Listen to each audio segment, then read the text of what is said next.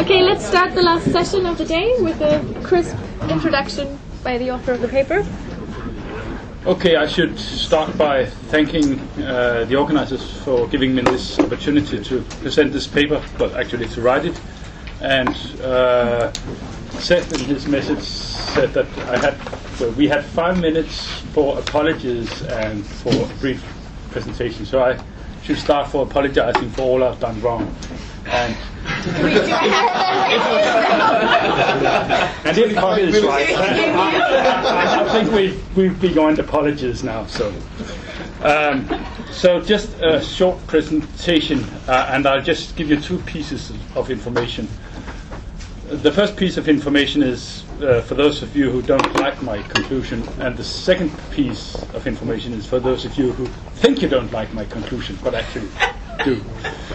So the first piece of information, that's just the structure of my argument. So if I'm right that the conclusion follows from the 4 premises, you know that if you don't like the conclusion, you should reject one of the premises of the argument.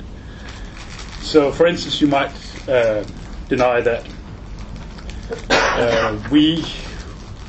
you might deny that it would actually be permissible for poor people to wage war on us if we were, that is, rich people killing 18 million of them a year by military means, or you might deny that we would be liable to military attack.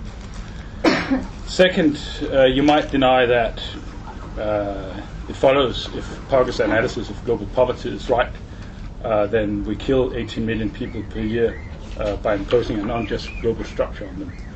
And I put this slightly humorous remark in relation to this premise. I can read even what's not explicitly written.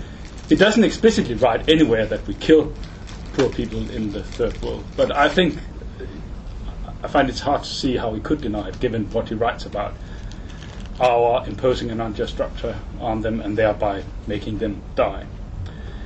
Third premise, Pocket's analysis is correct.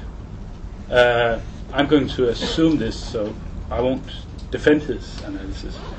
And fourth premise, there's no morally relevant difference between our killing Pocket-style 18 million poor people each year through military means and our doing so by imposing an unjust global structure on them. And that's actually a claim that I defend in the paper. So this is what I argue, and so here's a piece of information for those of you who might think you don't like my conclusion, but actually do. So 3 things I don't argue. I don't argue that the first and the third premises are correct. I shouldn't hide too much behind that, because I actually think that the first premise of the argument is correct. But I don't offer you, if any one of you is a pacifist, I don't offer you any arguments in this paper. I'm simply assuming that there could be a military confrontation between rich and poor countries, in which rich countries were killing 18 million poor people a year, and then it would be permissible for poor people or poor countries to fight back, or we would be liable to attack by them. With regard to Pocket's analysis of global poverty, I'm less certain that it is actually a correct analysis. So here's a very simple-minded thought.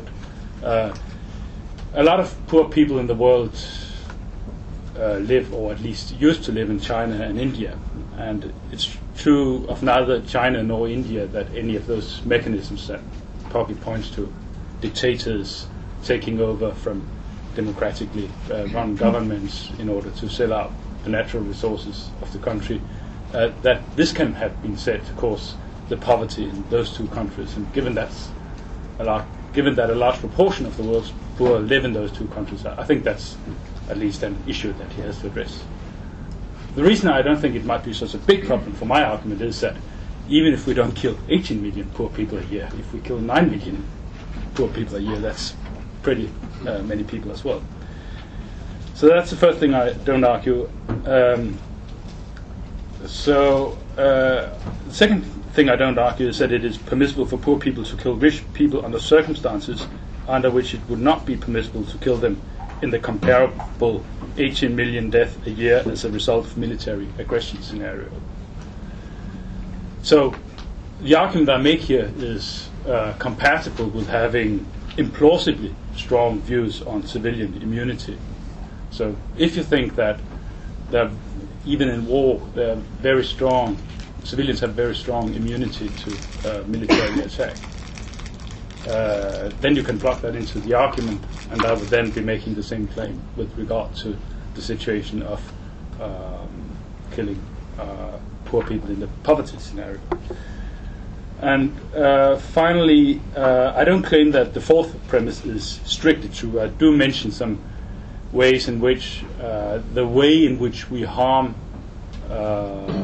poor people by violating their negative rights are different from the standard type of cases of violating people's negative rights in the pocket scenario that might have more significance. The reason I'm not overly worried about this is that I think that even if we allow that there are various ways of violating people's negative rights, the difference is the way in which pocket claims we violate poor people's negative rights, even though they are less morally problematic than paradigmatic cases of violating people's negative rights. I don't think the difference is so huge that it will rule out the possibility of just redistributive wars. So that's it. Yes, thank you. I'm just going to start very briefly by summarizing what I think are Casper's two main claims. So the first claim is a conditional claim, and it says that if it is true that we contribute to bringing about the deaths of millions of poor people because we impose an unjust system, global institutional system on them, then we are liable to being attacked by them. And this means that it wouldn't be wrong for them to attack us. This particular claim about liability, again, if I'm right in understanding the argument, is to be distinguished from a claim about an overall permissibility of a war of the poor against the rich. Because it might be that, given the particular circumstances in which this war would occur, the war would be impermissible because the criteria of proportionality and of non-futility might not be met. In this particular case, it's highly unlikely that if the poor were to attack the rich, the poor would actually succeed in winning this war and obtaining the just cause they're fighting for. So, on the one hand, Casper says, yes, if we are contributing to these terrible harms and deaths, we are liable to attack. It wouldn't be wrong for the poor to attack us. But on the other hand, it would be impermissible, all things considered, for the poor to attack us, because the criterion, especially of non-futility, wouldn't be met in all likelihood in this particular case. And Casper's argument overall relies on a moral distinction that many find plausible, others find implausible, that is the distinction between actions and omissions. And on his view, or at least on the view that he is canvassing in this particular paper, liability only makes sense if one actively contributes to bringing about a particular harm. And even though one might want to challenge this premise of the paper, I'm not going to discuss it in my comments and focus on the two main claims that Casper makes, taking for granted the particular moral framework that he adopts. And I'm going to try and raise two challenges to the two main claims. So, on the one hand, I'm going to suggest that even if it is true that we contribute in some way to bringing about these deaths, in fact, only very few amongst the rich people would be liable to attack. And the second thing that I want to say, and this is probably more provocative, and I'm not very happy with defending this claim that I'm just going to outline in a second, but it seems to me at least prima facie plausible.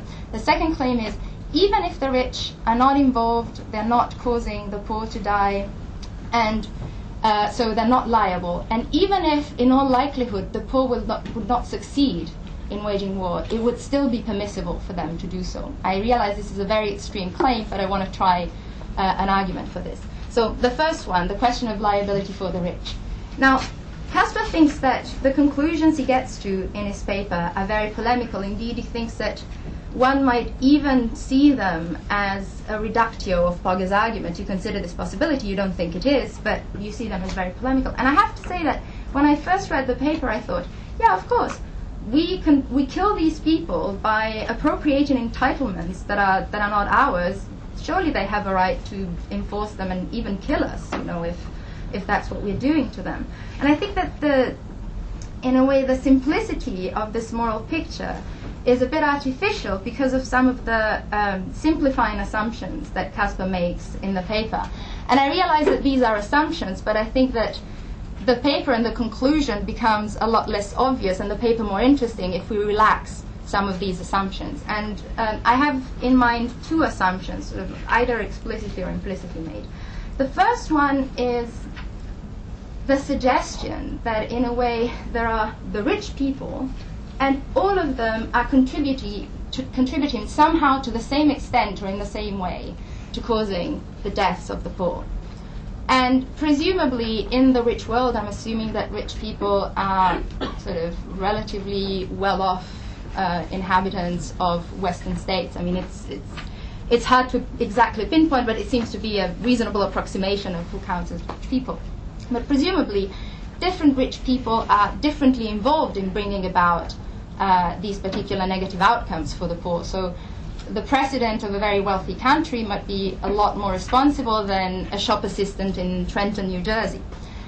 And this is the first claim, and this is the first simplification that I think makes things a bit too easy for you. And the second one has to do with the distinction between actions and omissions. Now, I take it that the reason why actions have a particular moral weight is because of the involvement of the agency of the particular person who is acting in bringing about a certain outcome. But here again, I think we could have a more nuanced view of what kind of involvement of the agency we are talking about. There are very many different ways of acting and of having one's agency involved. And if we put together, on the one hand, the sort of empirical claim that the ways in which different rich people contribute to world poverty varies, with the sort of normative claim about the fact that the moral weight of certain actions tracks the degree of involvement of the agency of the particular actor in bringing about a certain outcome, it seems to me that very few people in the rich world would sort of meet a threshold of involvement of the agency that might justify killing them. The shop assistant in Trenton and a lot of other people, this is a challenge to the view. If we take this more nuanced approach, I wonder whether, to what extent, we could say that the rich people as a whole would be liable to attack. Maybe a lot fewer than you suggest. So this is the first part of the comment about the question of liability for the rich. The second part of the comment... Just a clarifying question. Yeah, so acts and omission, how did that enter into the picture in relation to... So I took it that the reason why an action, the reason why bringing about a particular harm is morally worse, makes you liable to worse consequences than just failing to prevent it, is because your agency somehow is more involved in this particular... So the shop assistant in Trenton...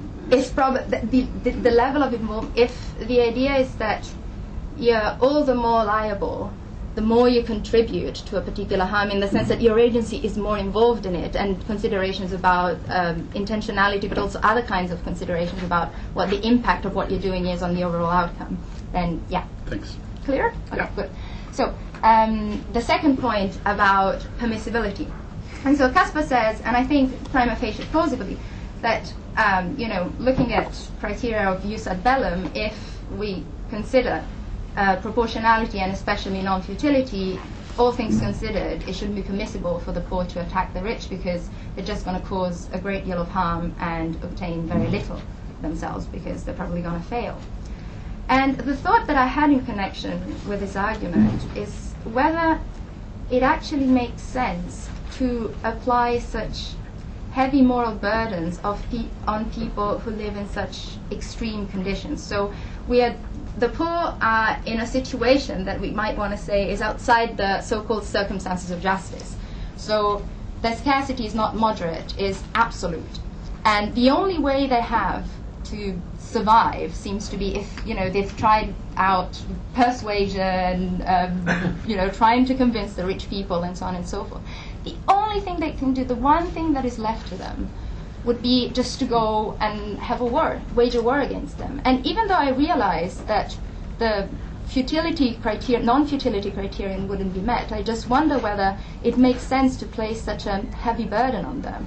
So even though even in a situation in which, say, you have two societies, one is a rich society, the other one is a poor society, and the poor society is born not because the rich have done anything to it, but because of some kind of natural disaster. So in this particular case, I would imagine on the particular moral framework that you assume in this paper, the rich would have a duty to assist those in need, that is the poor, but the poor wouldn't have a strict right to assistance, so to speak. So if the rich didn't assist, they would be acting wrongly, but they wouldn't be wronging the poor in particular. And the poor, therefore, would not have a strict right to wage war against the rich, because the rich wouldn't be liable. They haven't contributed. That would be the view. Even so, and even if the poor would be unlikely to win, it just seems very strange to me, very in a way a bit inhuman, so to speak, to expect them not to wage war, to say that it is even impermissible to do that, given the particular circumstances in which they live. If they're just dying, maybe they're thinking, okay, it's highly unlikely, but maybe if we take such extreme measures, the rich might realize, or anyway, I just want to go kill them. Look at what they've done to me. I'm just wondering, so the thought underlying this, and I realize it's sort of provocative and maybe a little crazy, but I'm genuinely wondering whether, under conditions of absolute scarcity, it makes sense to hold people responsible to the same degree or to the same moral standards than we would under different conditions. So these are my thoughts. Well, we have plenty of time for discussion, but maybe we should stick to the newly established custom of the restrained finger. Henry was first. Okay, this first is just meant to be sort of a public interest announcement. This paper, and at least one other paper, cites David Luban's 1980 Just War and Human Rights article. He wrote a later article in which he really significantly qualified those views, and no one ever seems to read that one. This doesn't settle anything philosophically, of course. Maybe he was right the first time, but I just think it's an interesting article. Also, since I'm retired, I don't get to assign anyone any readings anymore. It's in a book called Global Justice and Transnational Politics, edited by Pablo de Greiff and somebody Cronin, and it's called Intervention in Civilization, Some Unhappy Lessons of the Kosovo War. So, but now something slightly more substantive. One place one might try to go with Laura's second crazy point would be, we often get these examples in which we're told somebody's in an absolutely catastrophic situation, and so it counts as a supreme emergency, and so they can, slaughter lots of civilians or whatever. And my response to those cases usually is to think, before we sort of authorize those people to, slaughter all the civilians or whatever it is, it might be some of the rest of us ought to do something. Like there are often kind of intervention cases where the only way that desperate people could win would be to nuke the other people, but of course we could just send in the 101st Airborne or whatever and do something slightly more restrained. And it seems to me you can do, one way you could go with Laura's last point is say, yeah, it really does look like, given how callous and totally unconcerned we have shown ourselves to be, maybe they really wouldn't be unjustified in attacking us, from which we conclude not that they should attack us, but that we should do something. I mean, you don't, in a sense, that I think this is sort of silly, because there's plenty of good reasons why we should be doing something anyway, but at least it seems kind of one more reason why maybe we should finally get serious. The reason being that we've left people in this situation in which they either, die with no dignity or launch a totally futile and pointless attack, and those are the only options we've left them. So maybe we ought to think about giving them another option. Okay, could I just say, and also in response to Laura's point, I think that this line of thought is More sympathetic. Sorry? I thought what Henry was saying was actually quite sympathetic to what you say, that it's it wouldn't be wrong to attack them in the previous case where they contribute, but it would be all things considered impermissible. And I thought that what he was saying was never mind. Yeah, but as I would like to think of my argument, it would be consistent with taking the view that you take. It's simply not a view that... It's a view that says that given that we make poor people as badly off as they are, then it is permissible for them to kill us if that was a way of preventing this unjust structure. And we're liable to attack. But that is consistent with saying that even if we don't make them as badly off as they are, even if they are just in this conditions of absolute scarcity, and we have nothing to do with that, it's permissible for them to attack us. That would be, I take it, a more extreme view in a way than the one I've defended here, but I don't think that I say anything that is inconsistent with that view. Actually, I mentioned in passing this case of the Holocaust, where one might say, suppose that people in the Warsaw Ghetto they knew that they wouldn't avoid being killed, but they at least fought with dignity, and it would seem that that might be permissible for them to do. And I think it's the same kind of... So maybe it's just my misunderstanding, and if it was my misunderstanding, I apologize. But what I thought the thesis, and this came later in the paper, I think, was that under those particular assumptions, we would be liable, but because these two criteria of proportionality and especially the non-futility criterion of jus ad bellum would probably not be fulfilled. All things considered, it wouldn't be permissible. And in fact, at some point, you also have sort of imagine counterfactually that they could succeed. Would in that case be wrong of them to attack us? No. So it's even if all things considered it's not permissible, it's still worth making the point. And so that's where I think the disagreement or suggestion or provocation, whatever lies. Justified finger? Yeah. I'm hoping to justify it. But just to follow up, I think on Henry's remark and the remark made a minute ago, I don't quite buy into this non-feasibility, non-proportionality assumption. When I read the article, I have the same problem you did. I read at first it seemed very convincing, and then you try to put a face on it. Let's think about India. India, there's 800 million people who earn less than $2 a day. India's a nuclear power. Now, in your scenario, it seems that how would this work out? First of all, they could certainly mount a feasible threat. It could be proportional if it was only a credible threat. In other words, they were using it as a credible threat to extort additional funds from the Western world, from the United States. Why wouldn't that, would that fit into your scenario? On the other hand, it seems to me that if they were to do that, it would certainly all break down because they would be much worse off anyway. The United States would say, well, we're not going to invest here anymore. But it seems like you cut it both ways. I mean, you do have a feasibility, you do have proportionality. Whether it will work out in the real world or not, I'm not sure if they would do it or not. But why would you necessarily assume that you're never going to be able to do this?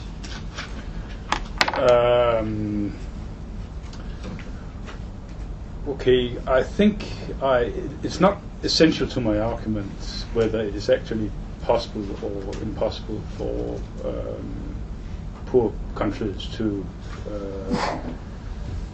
reform the unjust global structure. I'm simply and I have to take into consideration different kinds of wars, and mentioned that in some comments he sent me, that I would also have to take into account asymmetric wars. And also, if it is really that inexpensive for rich countries to eliminate global poverty, it might be much cheaper for us to just pay the money that are needed rather than to fight wars against poor countries. But I would say, if it is possible for India to pose a credible threat and in that way eliminate the unjust global structure, and if the unjust global structure has the kind of nature that it has according to Hoge,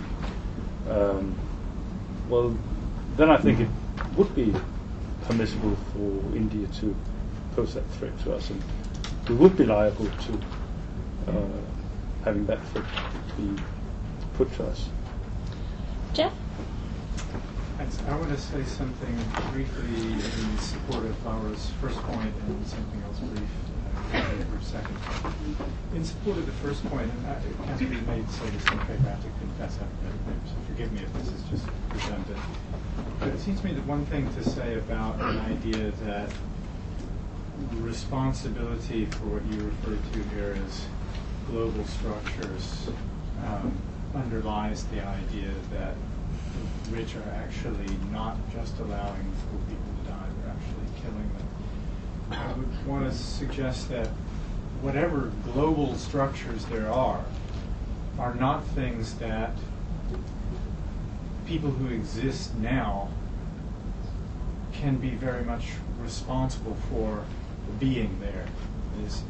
Global structures, whatever they are structures that have evolved over many generations of people. There's nobody who decided at any given time, let's set up the world in this way.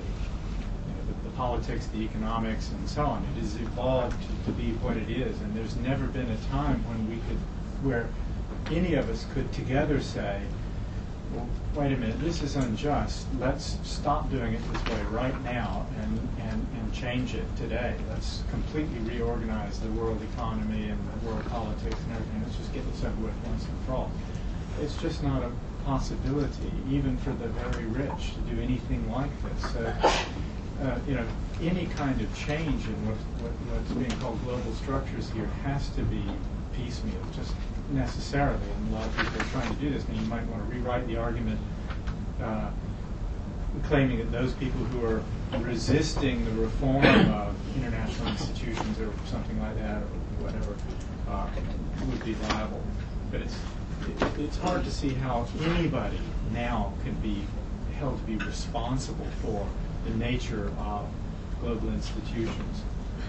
Secondly, I'm worried about the kind of coherence of Laura's second point, because you were mixing, I think, two things together. You were saying, first of all, that their action would be futile, and you were saying that we would be somehow burdening them to prevent them from engaging in this action. But I don't think we'd be really burdening them if the action were actually futile. That is, if they weren't going to get fed or anything as a result of this, no good for them was going to come of it, then it wouldn't be adding to their burden just to say, no, you can't do this. So, and lastly, it just seemed to me that even if we thought that it was somehow understandable why they would want to do this, as you said, look at what they've done to me, or something like that. That phrase itself suggests that what they have in engaging in this is just an excuse rather than a permission or justification. We would say, yes, that they've made war on these rich people without any real hope of success or whatever,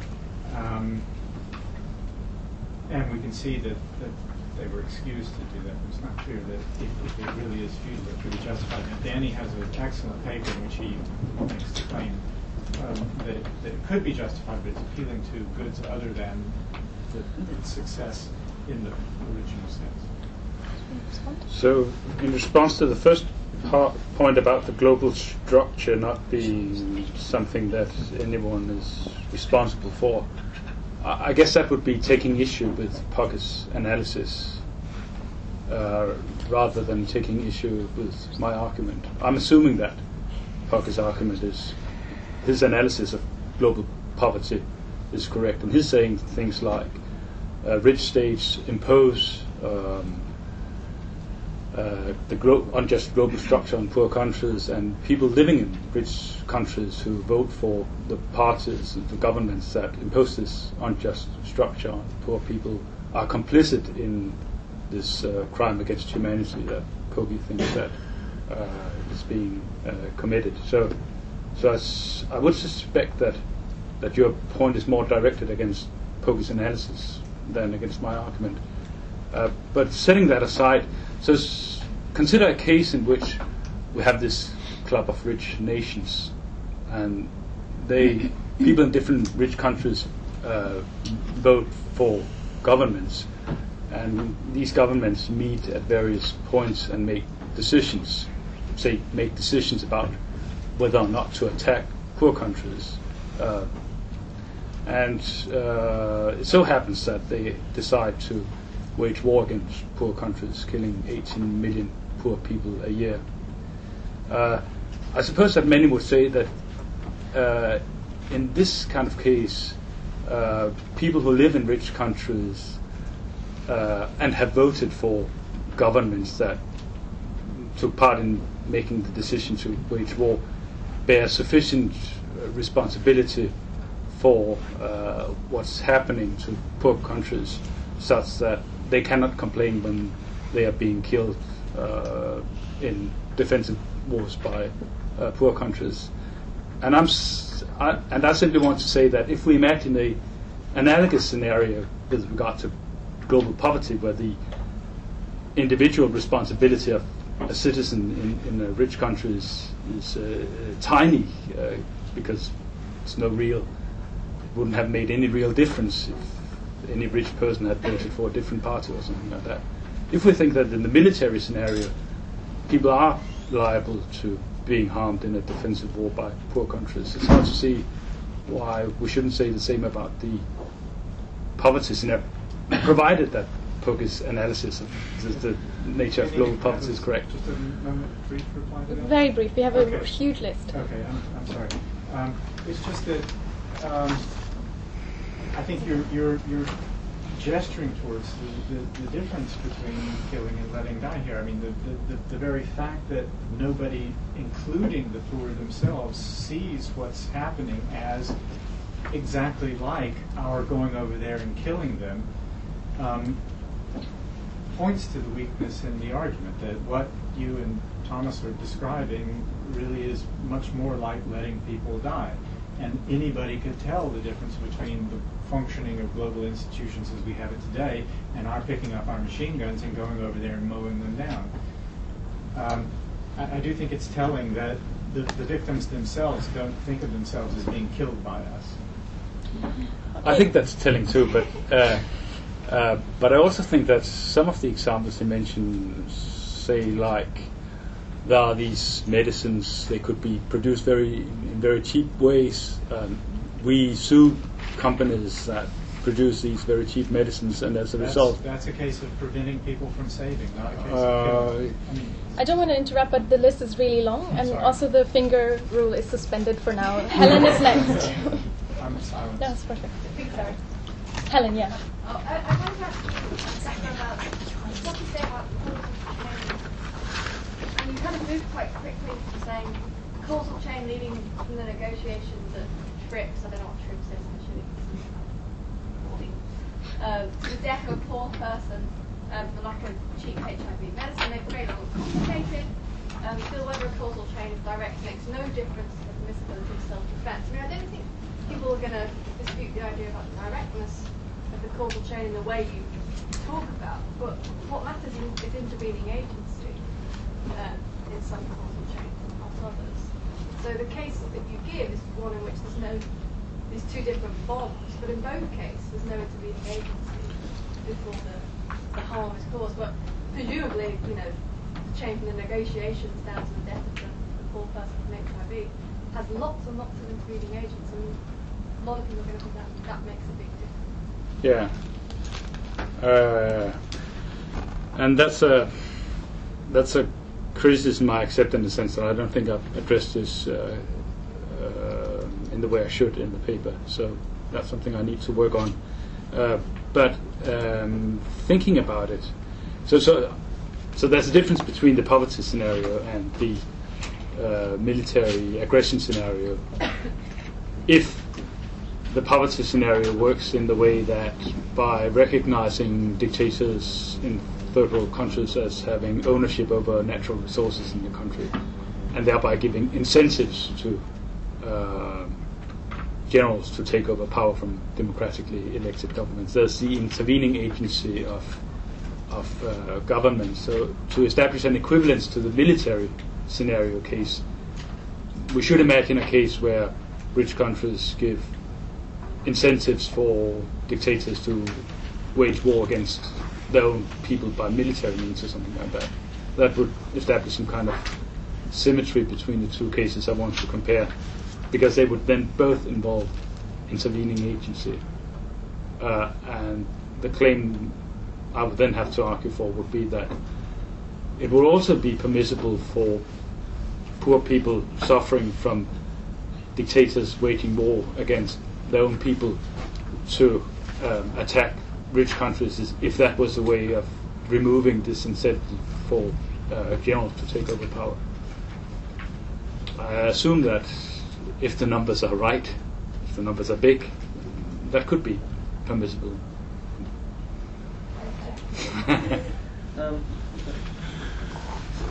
I think the discussions about causal chains and individual agency, I think, to my mind, are very unrealistic and really highlight some of the points that was made in his paper about the inadequacy of an individual's approach to these questions. So I think, say, Scott Veitch's book on Moral Irresponsibility, which shows, fairly plausibly, using fairly standard Weberian analysis, that one significant function of a system of legal rational authority is to sort of displace responsibility and to sort of create structures where responsibility can't be pinned down to individuals.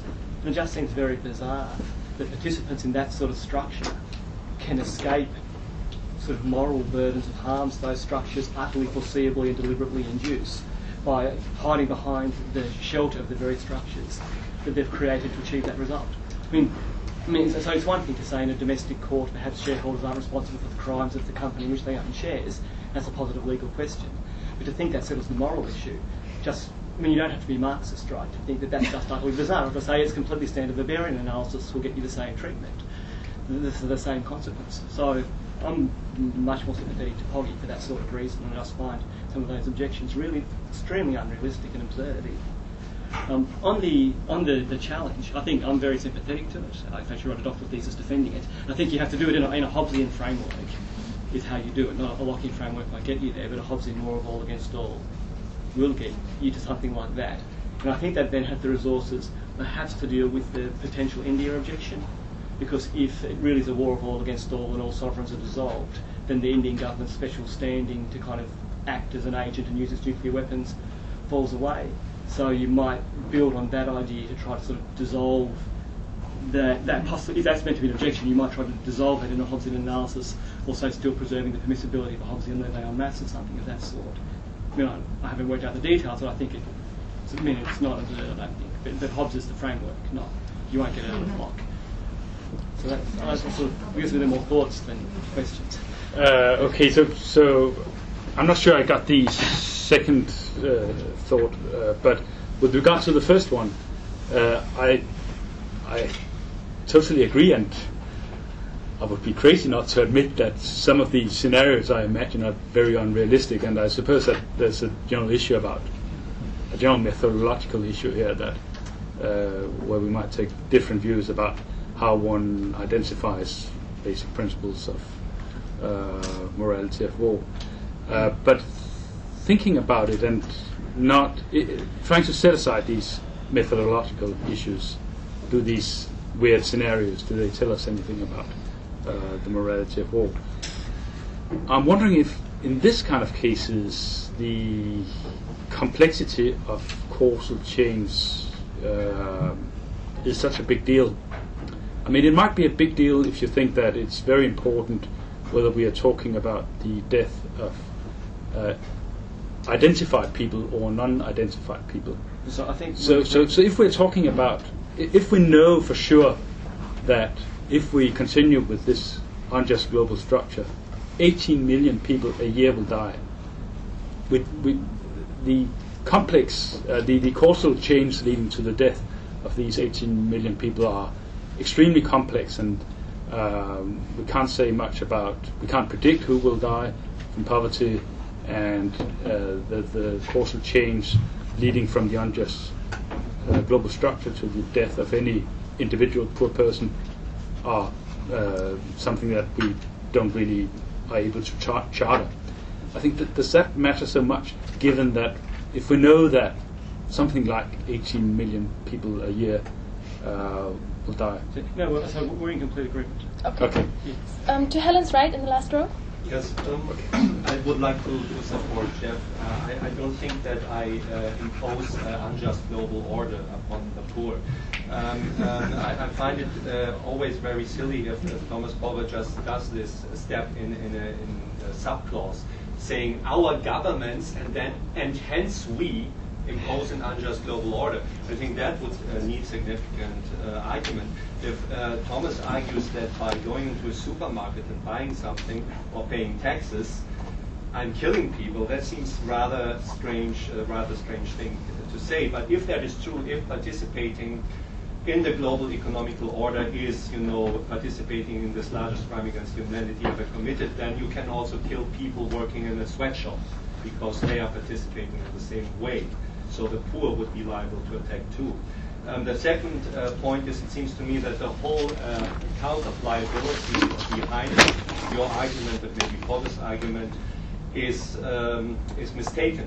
It is not true that we become liable to attack only because we causally contribute to an unjust harm. For example, if some guy crushes the skull of another person unjustly with a copy of my thick Habermas book, then I have causally contributed to an unjust harm, but I've not become liable to attack, neither have I become liable to compensation. And the third point is one... Sorry, just before you go to the third, could you just give me the case once more? I'm sorry, I was... Well, I published a thick book on Habermas. It's thick enough to kill a person by, putting it on a person's head. And this I causally contributed, therefore, to a person's death in case somebody decides to kill somebody with my Habermas book. Not knowing that would be an outcome of... Well, do I know that it is an outcome of... first of all, I don't know, and Popper doesn't know, that an outcome of my buying salad in a supermarket will kill somebody in the third world. Especially not if, on the other hand, he says that tariffs and trades actually block, food coming into our country, and therefore people die somewhere else. So you have to make up your mind. Is it bad for me to buy food, or is it not bad for me to buy food? But anyway, there is a count of liability that is implausible. And the third point connected to this is, if in reality imposing upon someone an unjust global order makes you liable to attack, then you have to see the following. For example, if Star Trek comes along and they beam me up and then they beam me into an unjust prison where I'm treated like scum, then of course those people who beamed me up and down have imposed upon me an unjust global order. Another way you can impose an unjust global order upon a person is to bear a child, if that is proper English, or to give birth to a child in the third world. So all mothers in the third world who are getting children who then are starving are liable to attack because they impose an unjust global order on these children. And this seems to me a reductio ad absurdum of the whole argument.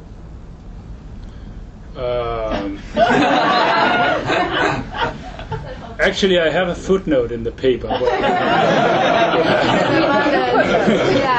About childbearing? And so suppose that if we didn't impose an unjust world order, then the people who are poor in the world today, they would be better off, but instead there would live lots of other people who would be pretty poorly off as well, but still live lives that were worth living. I think that in that kind of case, it becomes less clear that the poor who's actually living now have complained about the unjust global structure. But I guess that's a different issue. With regard to your first point, I'm not so certain about this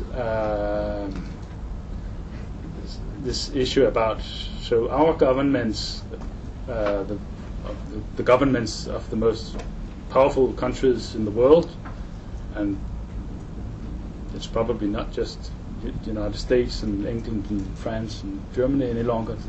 There are other states that should be mentioned here. There is a sense in which they are in a position to have a greater influence on whatever global structure we live under than countries like Zimbabwe or whatever. And also, imagine that a country is engaged in genocide, and people will not be prosecuted in any way if they refuse to pay taxes. And I think in that situation, if I say I don't want to pay taxes because I don't want to be contributing to the genocide that my government is conducting, and if I did that, if I paid my taxes despite the fact that I wouldn't suffer any sanctions if I didn't, then it doesn't seem odd to say, well, I bear some responsibility for the genocide that my government is conducting. Now, the fact is, of course, that people will actually suffer penalties if they don't pay their taxes. But that might just show that they're excused for, well, if the punishment is severe enough, that they're excused for being partly responsible for what their government does. I don't think it shows that they're not responsible at all. And also, I think we should compare this to a case of military aggression. And I'm assuming that there could be cases in which a government starts military aggression against another country, and then civilians in that country are liable to be harmed, say, as a byproduct of attacking competence of that unjust aggressing country. And if we say in that case that these civilians, they are liable to be killed as a byproduct of military aggression, then I don't see how we can deny that this is also the case in which a state imposes an unjust economic structure leading to the death of lots of other people. Okay, sorry, there's no right of reply because we have like a really long list and hardly any shot to get through it. Guys, next. Thanks. Sorry. So when we go to war, there are several groups of people who may be liable to be killed, some of them to a greater extent and some of them to a lesser extent, some of them to no extent at all, and hence they are not liable to be killed. There are the state government, leaders, politicians, and so on. I think they are very, very much liable, right, the unjust side. And they are the first group that ought to be eliminated if we ought to do it group by group. Okay. At the bottom of the list, you'll have the babies, they're completely the imbeciles, the ones who are unable to make up choices, and so on. Somewhere in between, you'll have civilians who are less involved, and will go up, and taxpayers. Somewhere close to the top of the list, not at the top of the list, but close to the top of the list, will be the soldiers, who are actually the ones who carry out the killing and do things and take arms and shoot people unjustly. They are the ones who will be killed in this war. Now, in your example, there's also a list of more and less culpable people. The more culpable people are, again, the politicians, the governments, and so on. Next, international lawyers, lobbying groups, and so on. Swiss bankers, and so on, and so on, and so on. At the bottom of the list, there will be, again, the infants, the imbeciles, and so on. Near the bottom of the list, you'll have the low classes, which most armies are constituted of. And they're the group which will be killed in this war. It's not the bankers. So that seems to be like a pretty good reason in normal warfare to kill the soldiers, whereas in economic killing, not to kill the soldiers. They're not the ones doing the killing. Sorry. Go for the bunkers. Bite the bullet. Bite the bullet. Yeah, I bite. Go for No, I mean, but now this trivializes your argument, because if you are going to say, well, we should really kill the bankers, then I don't see what really the argument is. The assumption is that the bankers kill a lot of people. These people make, through economic means, these people may kill the bankers who kill them in self-defense. Yeah, I agree. No. So look, here's what I'm saying. So suppose we have two countries, Denmark and Norway. And in the first scenario, Denmark wages war against Norway, killing a lot of Norwegians. And a lot of Danish people vote for the government that pursues these aggressive policies. And I'm assuming that, given the kind of responsibility they have for the action of their country, they are liable to be killed in a defensive war by Norwegian troops. They So- meaning the soldiers, or they meaning the Well, Danes? soldiers and civilians. It might it might be the case that there's some kind of civilian immunity at stake, such that Danish civilians cannot be targeted directly by Norwegian troops, but they can be killed as a side effect of targeting Danish competence. So I'm saying that's the point of departure. Here's a case where Danish civilians are liable to be killed in that way. So change the example. So now Denmark imposes an unjust economic structure on Norway, and lots of Norwegians die as a result of poverty. And they do it by, say, giving incentives for Norwegian generals to take power, and by making medicine that is needed very expensive, such that most Norwegians won't be able to buy it, etc.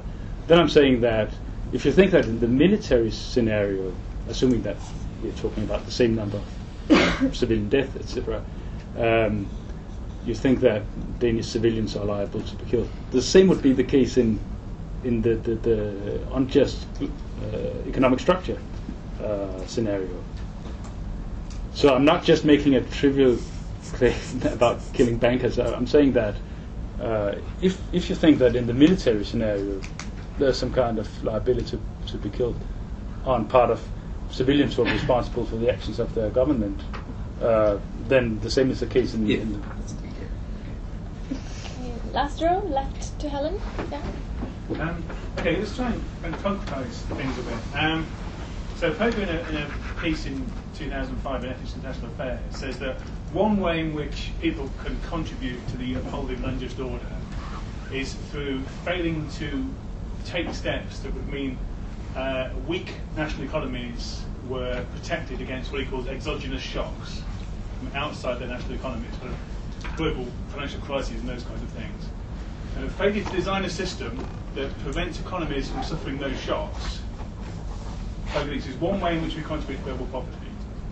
Now, my real question is how much hands on the numbers here? So we have 18 million people. I take your point that it doesn't matter whether we kill them through military means or through inaction. But if I have one person and I kill them, I take it that yields, well, I'm about to kill them, that yields a just cause on their part to kill me. Yeah? Is your claim the same with regard to this measure that Poga says produces world poverty? So if I'm a banker and I'm about to institute a global financial system that fails to protect your economy adequately against an exogenous shock, is your position that if one person would be killed by that, then there's a just cause to kill the banker? Or is your position that instead the numbers start factoring in? And so once we start killing, I don't know what kind of figure you want to put on it, but a million people would result from that failure to allow for an exogenous shock, then that would be the kind of thing that would yield a just cause for war. So is your just cause for war number sensitive on this account? And is it number sensitive in a way that you can trade off seriousness of the shortfall in your duty against the number of people killed as a result? So if I fulfill 95% of my duty as a banker to make sure that we're not vulnerable to exogenous shocks, but I just don't check things quite thoroughly enough and I fall short that 5%, if the result of that is, I don't know, 36 or other numbers as you want, does your account of just cause, I mean, not of just war in the round, just cause, is it sensitive to both numbers and small variations in the degree of harm? Okay, so how much? So We have no time basically, but you can answer. Just the questions have to be really more basically formulated. no time. I think you're making 2 points. The one is about the one is about failing to implement a system that cushions economies against external shocks or something like that. I think here there is an issue about doing and allowing. So it seems we are more likely to be talking about allowing harm rather than doing harm. And I have a short discussion of that particular mechanism in the paper. With regard to sensitivity to numbers, I think that the argument I make is neutral on this issue. So I think for all I'm saying in this paper, I could go either way. As a matter of fact, I would want an account of liability to being killed in self-defense that is, sensitive to numbers. But I think it's not something that I commit myself to have any view about in the paper. Victor? So, thanks for the paper. Just it's too difficult for people who are dying of starvation to defend themselves. I don't know why you wanted to make the hurdles so high for them. So, one way in which you make them high is you imply that the acts omissions distinction is really important in justifying their permission to harm people. But that didn't seem to be so obviously true. So, if Andrew fails to rescue me from a pond when he could do it just at the cost of his suit, he refuses to do it. Now I could kill him and he would fall into the pond and I could drag myself out. Well, he's violated his duty. He could have easily rescued me just at the cost of his suit, so now I can shoot him and pull myself out, right? So he could be liable to be killed even if it's just an omission, right? It's a failure. So I thought that was one way in which you made it just too demanding, I thought. And then the other way was you implied that it's only permissible to kill people when they're liable to be killed. I think you mean intentionally, but that's not right? So there could be people who are non-liable who you can still intentionally kill. So in my blocker example earlier, they seem like cases where a person is not liable to be killed. The person who freezes on the road and then you pull them off so that everyone else can escape. So if people prevent me from setting up just institutions, which will save all these lives, they're just preventing me from doing what I have good reason to do to save all these lives. I try and set up these just institutions and all these powerful people get in my way. I kill them, right, to stop them setting up these just institutions so that I can go and save all these lives. They may not be liable to be killed, but that doesn't matter, right? Liability matters only when it comes to harming people as a means to an end. It doesn't matter necessarily when it comes to all intentional killing. Okay, 2 points. It happens all the time. You say something that you think is fairly radical, and then somebody comes along and says something that is extreme. But I think I'm not denying in this paper that it would be permissible for poor countries to kill us in a redistributive war, even if it were just the case that we simply failed our duty to assist them. I'm simply not taking any stand on that. I'm simply going along for the sake of argument with ascribing more significance to doing and the lying. And I agree they are morally significant, just not in that way. But I don't really take any stand on in what way it is significant. I'm just saying, assuming that Poke is right, we do harm people in the third world by making them poor in a way that kills a lot of them. And what can they then permissibly do to us? Or what are we liable to? What kind of defensive actions are we liable to on that part? So I don't think I really need to disagree with anything. No. Okay. The premise is implied these restrictions on people's actions. Okay. And I didn't want to say the other thing as well, that it's only if you're liable to be killed that you can morally permissibly be killed. And I'm not quite sure why you think that. I say something else in the paper. I thought that you thought that it was liability that grounds the permission to kill them. Well, it's one of the things that ground permissibility to kill, yeah. Okay. Gentleman in the back, yeah. Behind you, sorry. Okay, Matthias Isa from Frankfurt. I have a question on this futility point or the proportionality. I mean, Laura posited in a way which surprised me a bit. You said that kind of if we do not wrong the poor, but the poor kind of are, from understandable reasons, they attack us, that somehow one couldn't have anything to say. But I thought the other point is if we wrong them and they have no chance of success, are they allowed to attack us? But then still on page 20, I have certain problems, because in a way you say that even if we do not wrong them because they are liable to attack, it might still not be permissible for the poor to attack the rich people who were wronging them in the first place. And you explain that by that you say, with reference to Jeff McMahon, that a war may be just even if it's not morally justified. But I thought within war that the problem is always the side effects, collateral damage. You always kill innocents by doing a war. But when your example of the Holocaust kind of clarified it. If I'm attacked by 10 persons, they want to kill me just because for the fun of it. And I have the choice of defending myself, and I know I won't be successful. Let's say I won't be successful. If they are still liable, and I wouldn't wrong them if I would kill them, just perhaps to defend my dignity, whatever, how can it not be permissible? It seems to me that, now you do it because the consequences would be bad. So let's say 20 lives would be missing afterwards, or they would be killed. That you kind of combine the ontological reasons with consequentialist reasons, but not really combine them, but it's two paradigms in a way. Either I say I can kill them because I do not wrong them, so I do not act impermissibly. It might just be the case, it would be super arrogatory if I would say, okay, I save myself, I sacrifice myself, perhaps they had a bad childhood, so and they are really mean and they had a bad experience, so I won't kill them, they have families and so on and so on. But if I would kill them, I wouldn't do anything wrong. So it's permissible, I would think. There might be other reasons, but not a question of permissibility. If you have a consequentialist paradigm, you say it's not permissible because it's 10 lives against 1, even if I discount for the culpability. So, but you seem to combine them. I don't know how it exactly works.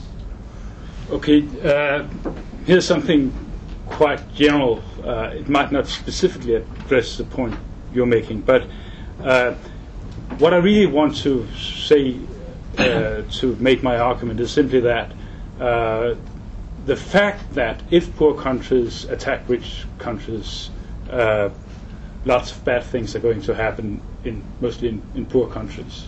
I'm suggesting that this works differently in relation to moral permissibility than it does from what it does in relation to moral liability to harm. So I'm suggesting that it would be kind of odd so if we assume an interpersonal setting, it would be kind of odd for rich people to say, we're not liable to be harmed by you because if you try to undo the unjust structure that we've imposed on you, we will bomb you to hell. That doesn't seem to be a good argument for why rich people are not liable to be attacked by poor people. But it seems to be, well, from my perspective, a good argument for why it might be morally impermissible for poor people to attack rich people. So that's a kind of distinction I want to make, and precisely where the threshold in terms of bad consequences lies for when it would be impermissible for you to defend yourself is an issue that I don't think I really need to address here. For sure. Yeah. A couple of kind of points just on the criteria that you had. You dismissed last resort very quickly, and I think it's kind of favourable to the difference between doing and allowing. I think a plausible case can be made for the importance of the last resort principle in terms of doing and allowing. John Lango's got a paper where he kind of does something very along those lines. Secondly, on legitimate authority, I would have thought that for it to be just, for any to be able to go to war for the redistributive reasons, the state that's actually going to go to war would need to be legitimate. So the totalitarian state that's going to go to wage war for redistributive reasons and then meets all the rest of the ad burnham criteria, but then just decides to kind of pocket the money itself would fail the criteria. So that's a couple of kind of smaller points. Kind of third point kind of follows on from what Uwe said, was that I also worry that this is going to be massively expansive. So it's not just the rich that impose the unjust global order on the poor; it's also the poor. So I'm thinking here about the security dilemma in IR. So the idea is that the security dilemma. So for those of you that don't know, the idea is that states are in this kind of anarchical system where they're against each other, and there's a constant threat that you're going to be attacked by another state. This means that there's an arms race, so states have to continually arm themselves and invest more and more money into arms. Now, if this is the case and you're spending more money on arms, then you're not going to be able to spend so much on health or so much on tackling global poverty. So you might think, for instance, that India and Pakistan, on your account, would have some sort of just cause for attacking each other because they have to maintain nuclear weapons to be able to deter attack from each other, rather than spending on tackling global poverty. So I do worry that if you it's going to lead to just a far too permissive international system. So an international system where virtually any state, poor or rich, has got a just cause to wage war against another because they're kind of maintaining every state in this kind of security dilemma. The kind of situation, so this is your last point, so the kind of situation I'm addressing is one in which one party asymmetrically imposes an unjust structure on another party. The India-Pakistan scenario you're describing is one in which two parties kind of cooperate in imposing a harmful structure on each other. So I'm not really certain that the view I have about this asymmetrical situation commits me to any view about the symmetrical situation in which there's this arms race going on between two countries. I guess I would suppose that I would say that it would be just for poor people living in Pakistan and India to violently remove their governments if that was a way of making sure that economic means were used to fight poverty rather than buy weapons or something like that. With regard to legitimate authority, I mentioned there might be situations in which legitimate authority is a condition of being able to fight a just war, but I think that it's also pretty clear that there are situations in which legitimate authority is not necessary in order to fight a just war. So the Soviet Union in the Second World War, the government wasn't legitimate, but it was fighting a just war when it fought the Nazis. So I think it can't be the case that it's a necessary condition, whatever the circumstances, for fighting just wars. Okay, from the university. I have a question to Laura in two parts. You mentioned duty to help without having any right on the other side. So we have a duty to help them, but they do not have a right to be helped. Or we may make that stronger, rescue.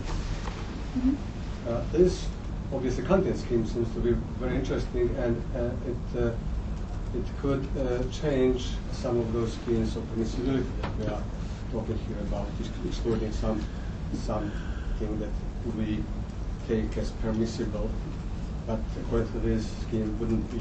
The second part of the question is they do not have the right to be helped, but they still expect to be helped.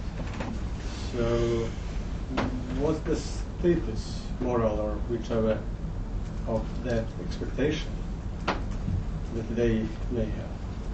Okay, so on the first point, I took it that the particular moral analysis of the two society scenario, one is poor because of a natural catastrophe or something, and so the other rich society has nothing to do with it, causally speaking.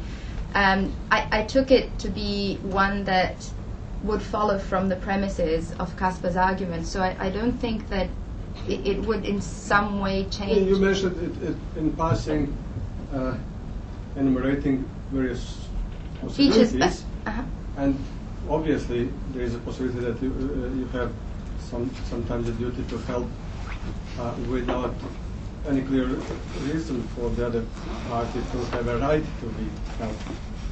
If there is a right to be helped, I would be forced to do that. So I took it that on the view, and maybe that Casper was proposing, something like a right would only arise in cases of contribution, where you sort of positively bring about the harm. That's the case I discussed. Yeah, exactly. Yeah. So I mean, if you think that what I suggested in some way involved a different overall moral framework than the one that Casper proposed, I don't think that that's the case. I mean, the reason why I chose that particular example is precisely because I thought it was in line with his emphasis on the distinction between actions and omissions. About the expectations of the poor, I'm not sure what the moral status of those expectations is. I cannot say that they're the same types of expectations and the expectations, assuming this moral framework, as the expectations of those whose rights are being violated in the case in which some people are holding on to resources that actually belong to them. But so I'm sorry. Sorry, no right of reply. We have to go down the list. I'm sorry. It's accepted. Oh, thanks. No right of reply, so I have to.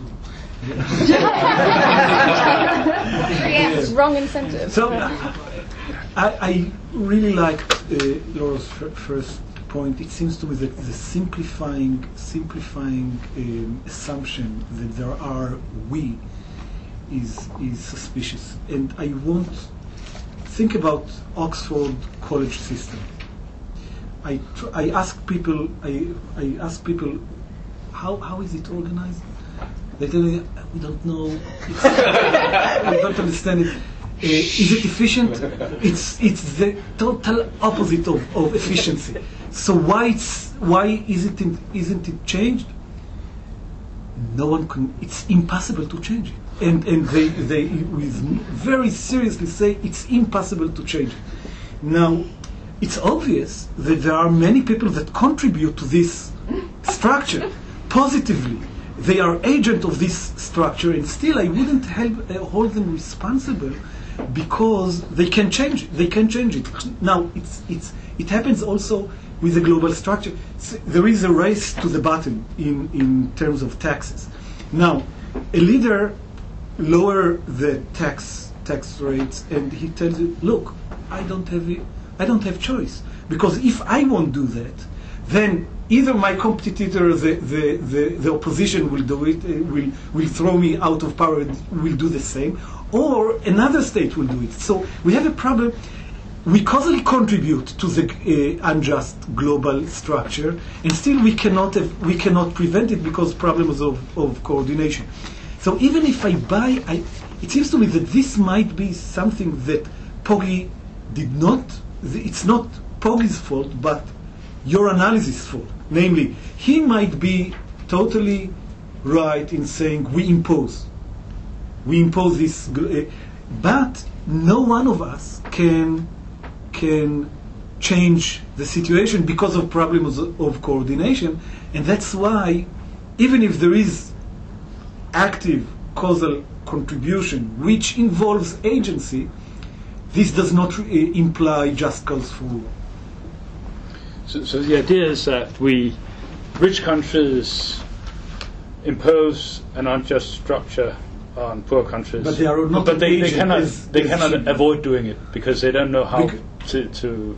They cannot collaborate because they cannot collaborate. There is so many cases of that. Here, I think it makes a difference whether you're saying even in Oxford, they cannot collaborate in order to change the system, which everyone agrees that it is inefficient. But I think here it makes a difference whether they're saying we know what we should do, but we can't cooperate in doing it because they all refrain from doing what would be needed for them to cooperate to do it. And the case where they say, well, we all have the best of wills, but the fact is that we don't know what we should do in order to avoid. We don't know what we should do. And I guess the Oxford scenario, that might be the latter case. The former case, I think, is not enough to get rich countries off the hook. So it would be like 20 hired killers, each cooperating about killing someone, and then you say, look, why are you killing this guy? And they say, well, we could refrain from killing this guy, but that would require cooperation between us. But we don't do it, so no one is to blame.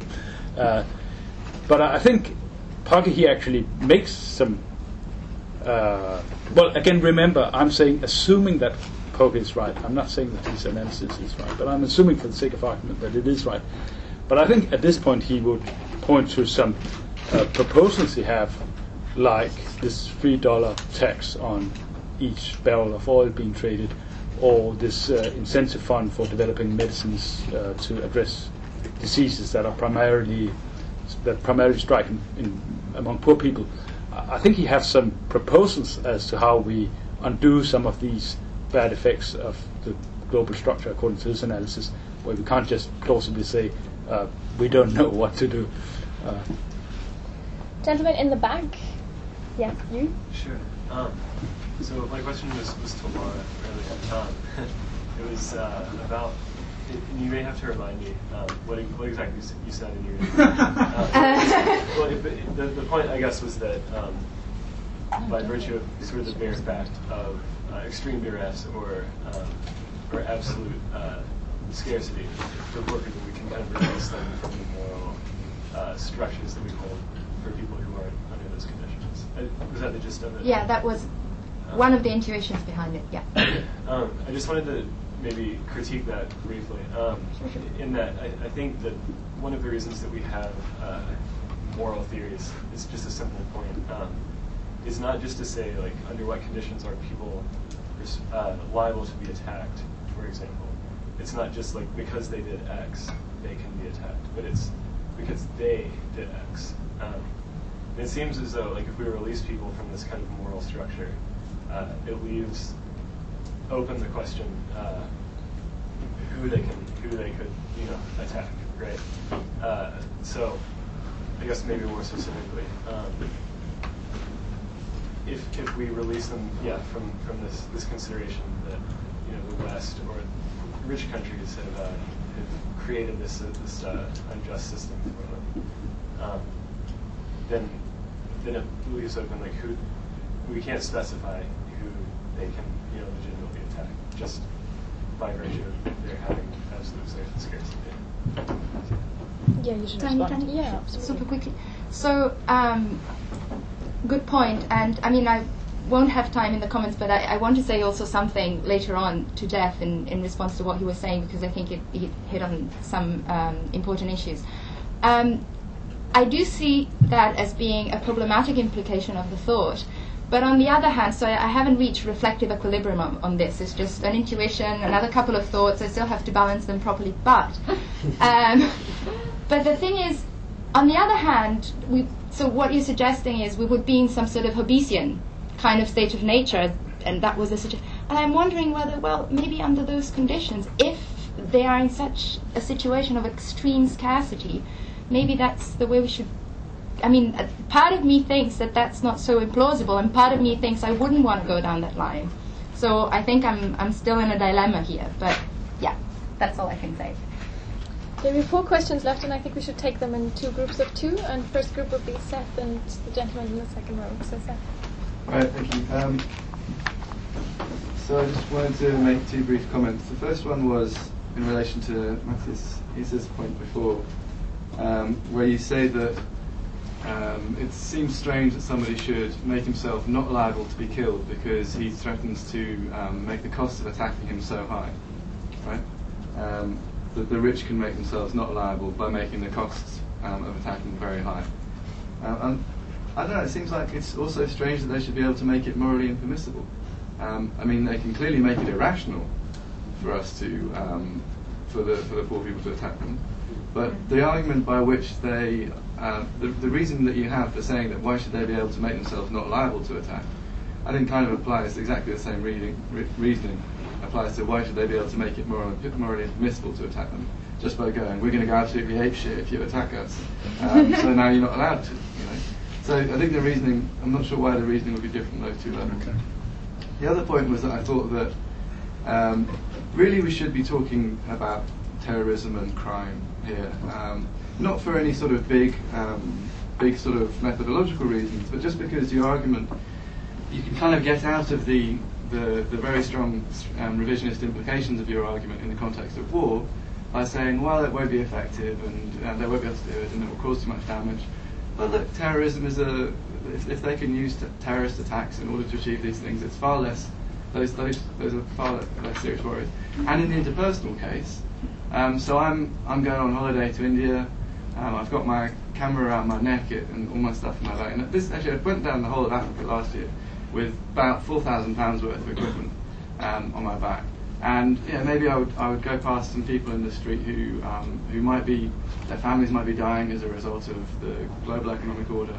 And so what I want to know is if your argument has the same implications in those interpersonal cases, where either they let their kids, they rob me, kill me and rob me, or even just rob me, take my camera and sell it, or one of their kids is going to die. Will your argument have the strong implications? Are you prepared to accept strong revisionist implications in those cases where you can't really get out of it by saying it won't be effective or it will be disproportionate? Two supportive comments, though more moderate than Victor's. So they arise from you starting with a case of military aggression. I think that those are cases where it's relatively clear what the demand of people who are going to go to war in response to aggression is. Basically just withdraw the troops or stop whatever this military exercise is.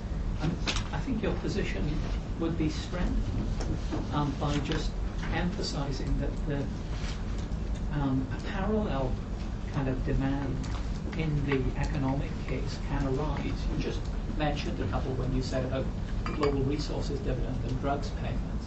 I think it would be helpful if you anticipated poor people warning the rich. If you don't estimate how much better off you're made by this existing unjust world order and how much you'd have to contribute under some just reform scheme, and then try to contribute that sum to effective poverty relief, then you've acted wrongly, and we think that renders you liable to certain forms of aggression. So that I find that a way of defending your view. But the other thought is why not start at a different point? Why not start with a thought that redistributive civil war is clearly permissible? So when Castro and his comrades went to Cuba and undermined the Batista regime, I don't think that was wrong. But that has all these kind of problems of it's not clear exactly how the regime was killing people. What they were doing was imposing a set of economic institutions which had a relatively high level of absolute deprivation associated with it, compared with the set of institutions which were then imposed by Castro. But it seems to be clearly permissible in that case. The civil war was permissible. So why not say the same thing, that there's not sufficient, when we move to the international case, there isn't enough difference so that economic redistribution isn't a ground for war. Okay, well, I think I can do Andrew's comments very quickly, so I just thank you for some helpful suggestions, so I agree with those. With regard to Seth's comment, your last point about what can permissibly be done for you when you travel in Africa, I think it's a great challenge, and I have to think more about it. But note two things. I could say that if you consider the military aggression scenario, I could have the view that there's some kind of civilian immunity. So you voted for your government participates in this military aggression against poor countries. Does that mean when you travel in some of these poor countries, any poor person in that country whose plight has somehow been worsened by military aggression by your country can do whatever he or she wants to do with you? I could hold the view that that's not the case. You cannot permissibly be harmed in that way. You're not liable to that sort of harm. And I could say the same about the poverty scenario as well. So I think nothing in my view commits me to saying that it would be permissible to do this. And also I think there's your example, there's a further issue.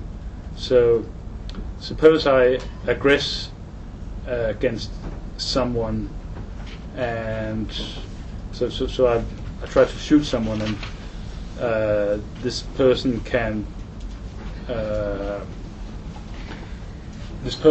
appropriate a kidney of mine to save his own life, but that has nothing to do with the threat I'm posing to this person. You might hold the view that even though it would be permissible to kill me in defense against my trying to shoot this person, it wouldn't at the same time be permissible to take away my kidney to address a different threat to life. And I suppose one could say the same in the scenario you imagine in Africa, that you could perhaps be attacked to address the threat you pose through the unjust global structure, but that doesn't mean that anything that you can be deprived of that will help poor people can be done to you. That would be at least a possible position.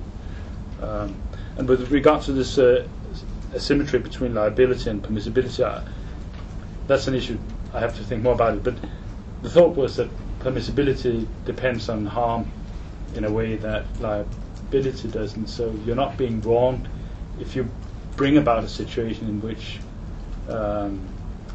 you set up a causal scenario where a lot of bad things will happen if anybody does something to you. That cannot affect your rights, whereas permissibility relates differently to harm. But I need to think more about this. Last two questions briefly, please, is Gerard and Gerhard. My point's long, so I'm just going to... Gerhard, you have the last word. Mine is also long, but I don't need it.